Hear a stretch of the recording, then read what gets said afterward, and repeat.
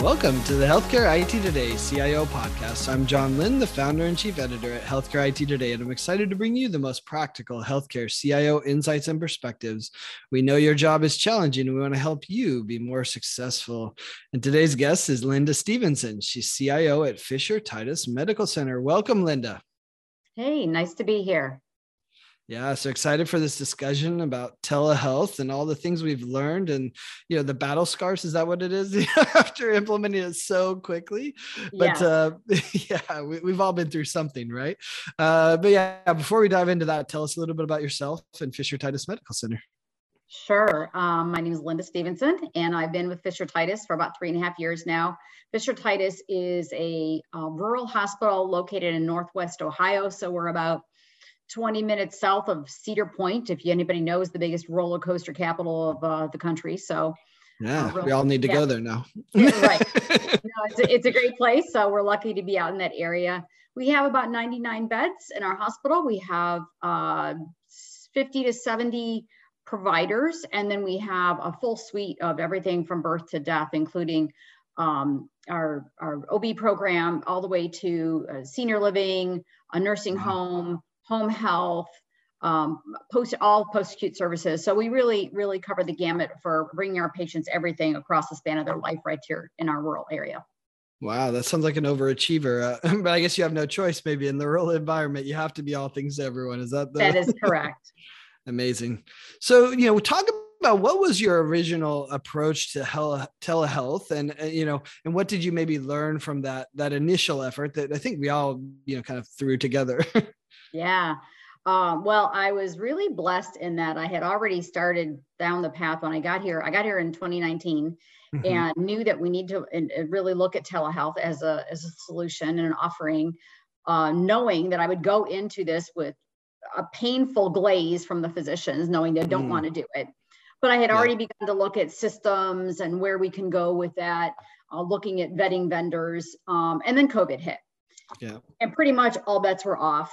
We had to do telehealth or there was no way to see the patients. So what did we have at our disposal? At that time, we had luckily just implemented Microsoft 365. Okay. And so therefore Teams was part of what we did every day, which was great. They were getting used to it. They didn't like it, but we were doing it. And we thought, okay, well, we can use Teams because we know that offers a video and we can get a bunch of iPads. So that's exactly what we did. We rolled out in 5 days. Set up all of our providers with Teams accounts. All of our providers had their own iPads and defaulted the image on the iPads to make sure it was easy for them to get to set up and log into Teams and then get the patient to connect to Teams. So it was a whirlwind. Lesson learned, we had to do what we had to do, but what we didn't know is that the connectivity in the areas of the rural areas that we live in were not robust enough to handle even the iPad solution. So it was not without its pain, but we got the job done and we saw our patients. Well, it's amazing all that, complaints from the doctors disappeared. I like to say the value equation changed for the doctor when it came to telehealth. Absolutely. New complaint, but the complaint was no longer about, I have to do telehealth. The complaint was really how the telehealth worked. Yeah. So talk about that. You had this experience that, you made do we had to, right? Then you decided to work with Oracle Cerner and with Amwell to implement more of a longer term telehealth solution. So talk about that experience and the transition. Sure. Well, like I said, I had already been looking at the vendors, and to me, the vendor that made the most sense was Amwell because of the integration with Cerner. Yeah. My approach to everything we offer our clinicians is to make it seamless and make it as simple as possible. And to have a separate solution that they had to log into and document in different places did not make sense. So we were already looking at that contract. We contracted as quickly as possible with Amwell and went down that path to implement the integrated Amwell. I know a lot of places at that time really had Amwell up and live, but not with the integration with their EMR. So that was really a big differentiation there. So talk about that integration. What does that involve? What does the workflow look like, documentation, et cetera? Sure. So the connection for our physicians to connect to the patient is through the Cerner app. Initially, it actually had some deficiencies, let's call it, because really we hadn't thought through what that integration could look like, what the ultimate goal is. So doctors document in one place and can link out to the visit with the patient, which would come up on another screen at that time. Since working with Amwell, Amwell and Oracle Cerner, everybody got together and said, okay, what's really the best way to do this? And the best way was the picture-in-picture, which they helped to implement, so that as the doctor's looking at the screen, seeing their patient, they're not distracted on another screen doing their documentation. So everything's right there. And it's not requiring multiple monitors if we don't want it. And it just keeps it as simple as possible. It's amazing how just the simplest solutions make the biggest difference, right? It sounds like that's what your doctor's experience is like. Well, we could put another screen, but the picture-in-picture is just a better experience. Is that what you found with them? Yes, absolutely. I think the other piece that we learned was when a patient comes into a physical office, they're greeted by someone at the front desk, and that front desk will take some basic information. They get you all ready. They tell you it's time to go back and see the doctor. Then the doctor sees you. So they're coordinating that process and that path the patient's taking. That really wasn't available to us when we first started down the integration path with Amwell and Oracle Cerner. So we worked with them on that, and we call it the warm handoff. So now the MA or the registrar, whoever's at the front desk, will take the patient's information. They know that there's an appointment. They call and reach out to the patient. They log in and they connect with the patient online first, just like as if they're walking up to the window. They take information, they prepare the chart, and then they put the patient in a waiting area for the physician to log in and grab it, and it transfers to that physician's device. So it's almost as if they're in the room. I mean, I think what's amazing about that, and I did a whole series of EHR telehealth integrations and their approach and what the EHR vendors were doing. And I was so fascinated that no one did what you just described, right? Like no one had. And yet you're like, okay, so did we just make the doctor the MA and the front desk as well, if they're going to do the intake? And so then, that was my question, was like, does that intake not matter, or are we just having the doctor work as an MA in the intake? It sounds like you saw the latter and needed to fix it. Yeah, we absolutely felt the same way. The physicians would have been very frustrated with that scenario. And I think it does the patients a disservice, especially if in a rural area, as I mentioned, sometimes there's connectivity issues, and those things can be worked through with the front desk person before the doctor's spending the next half hour trying to figure it out, right? Yeah, you don't want the doctor as the tech specialist. Right. God forbid, right? That's they have their role and we have ours, and let's leave it at that. But the other important thing was, let's say the doctor's running behind. That doesn't happen in healthcare, right? But it really happens all the time. Yeah. So if they're behind and the other patients waiting for their visit on telehealth and they're wondering what's going on, no one's on there having that conversation with them to say, oh, doctor's about 30 minutes behind. We're gonna get you in as soon as possible virtually. Where the MA now can manage that themselves. They can contact the patient and say, hey, we're running a little behind. We will reach out to you as soon as he's ready. So be standing by your phone. Yeah. Well, I think it's interesting that as you describe it, the virtual visit workflow compares the same as an in-person visit. Is that true from the scheduling? It's true from the intake. It's true from adding the doctor. Was that the goal? Yes, that was the goal for sure. Yeah. Now, I know there's circumstances where you don't want that full experience, for example, a convenient care or urgent care type of visit. And we do have some of that occurs that may be handled a little bit differently where the doctor is doing more quick intake stuff. But for the most part, let's make it as seamless as possible. Let's make it feel like the patient's really here. So where are you at today as far as adoption of telehealth? Like, and maybe you don't need a number necessarily, but, like, are people going back to the regular visits, or your doctors have accepted that certain visits are better in telehealth? And, in the rural, you often have to travel long distances. So are they embracing it, or are they kind of saying, let's go back to the office visit? I think it's truly a mixed bag at our organization because we're in a rural hospital area or rural area. The patients love their doctors. They like to see people. That might be their outing for the day with the kids to the pediatrician, who knows.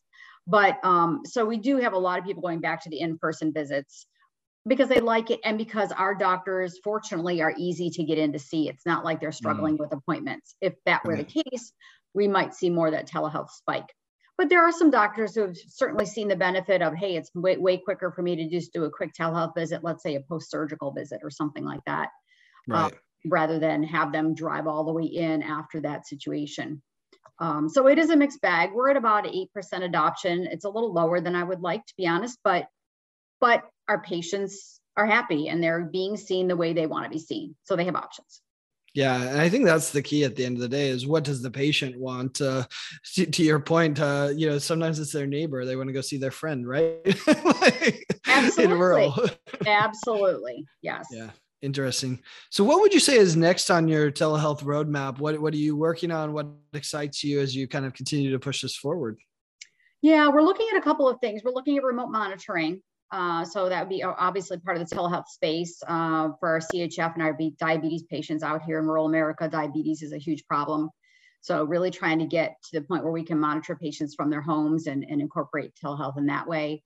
We're also embarking on school telehealth. So this child comes down with a sore throat in the middle of school. They go to see the school nurse. School nurse can only do so much because they're right. Nursing licensure. So they can log into our organization as a physician school telehealth support program and have that physician see the patient right there in the visit. Now we got to work through the negotiation of, does the parent have to be there? How does the parent get that permission? All of that logistics, but really exciting opportunity to help the schools take care of the patients and students, and then get them home when appropriate or not. Right. Or to do a better assessment. As someone who has 4 kids, I've been through that a lot. So that would be way better than, I think there's, the parents love the nurses, but understand that they have limited options, right? As far as what they can do. And then sometimes it'll end up with the student getting their issues addressed much more quickly than if they have to go home, call a doctor and get another visit scheduled somewhere along the way. Yeah. The remote patient monitoring that you mentioned, the RPM is interesting. I find it interesting that you mentioned diabetes. I think that's a challenge that most face with RPM right now is there's a diabetes one, there's a cardiology, cardiac one, there's one for each clinical specialty. Is that one of the challenges you see, or you're kind of waiting for it to mature, or how are you approaching the fact that there's 30 solutions for 30 different, conditions? We're only looking at vendors that will allow us to do all of those things. So, because most patients who have diabetes probably also have some chronic heart failure or other morbidities. So we're only looking at those vendors that allow us to do kits and bundles of things that we can manage them as a whole. Interesting. There is a few out there. Yeah, it's going to be interesting to see how that evolves. I think we're still at the early days, even with sensors and wearables and things like that will help us to manage it remotely. So it's the start of a fun adventure. It is exciting. Totally exciting for our chronic care management team to be able to do so much more for the patients. As you know, a lot of our reimbursement is now dependent on the health of our population. And when we don't have any insight into what's going on with them, that creates a problem. Yeah. Well, and I think that's particularly true in the rural environment, although everyone's moving to more value-based care. Yeah, totally. So, as you look at your work in telehealth, we always like to wrap up the CIO podcast with a little career advice. So what career advice would you have for any others maybe interested in the telehealth space? Sure. I think that the advice I'm going to recommend is probably regardless of what space you're in, but it's particularly important in telehealth. And the first one is involve your experts, right? I am not the expert in everything. I'm not the expert in connectivity, on the iPads, on all the solutions, on the workflows, all of that. So I need to involve my experts. I really need to depend on my team and the support team of the departments I work with to give me their expert ideas, to innovate and come up with new ideas that we didn't think of. Look at COVID. My team did that in 5 days, that they just all sat around the table, and I need to depend on them for that and give them and embrace that opportunity to do so. Wow. Yeah. The other thing is partner with your vendors. I can't do these things without the trust of Amwell and the working with Oracle Cerner together. All of us have to come together. It's like a triad. And if one of those legs of the stool is not holding up their end of the bargain, then the stool can't stand, right? So I think that building relationships with your vendor partners is really key. And then the last thing I would say is building trust with your physicians, especially in telehealth. I mean, they have to trust that you're going to provide them with a solution that's usable, or they're not going to give you their time and their talent and their input.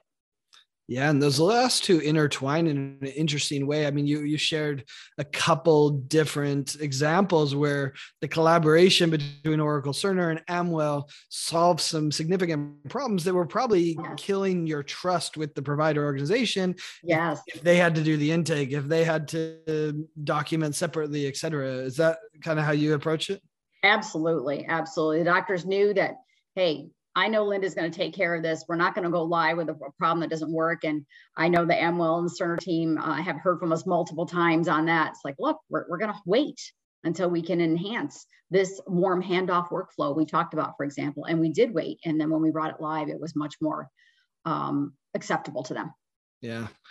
Well, I think with all the physicians burnt out, that trust is so important. So that's interesting. Yeah. Maybe one other question. I think a lot of people looking at rural may have some questions. And, what's it like being the CIO at a rural organization versus maybe some of the larger ones? Well, I have worked, I've not been a CIO at other organizations, but I've worked at larger organizations, some very large ones. And so I know firsthand what that's like. But for me, there's a passion behind it because it feels like you're at a family organization. When you walk the halls of a rural organization, everybody knows everybody and everybody says hello. And from that perspective, the culture is just amazing. Mm-hmm. From technology and CIO perspective, we have the ability to make decisions, make them quickly, and turn much more quickly, to turn the Titanic much more quickly than we could otherwise at a large organization because we have a little bit more control. Which is lovely. The challenges, however, on the other time, of course, there's limited resources financially. That's probably the biggest challenge for any rural hospital. We don't have deep pockets.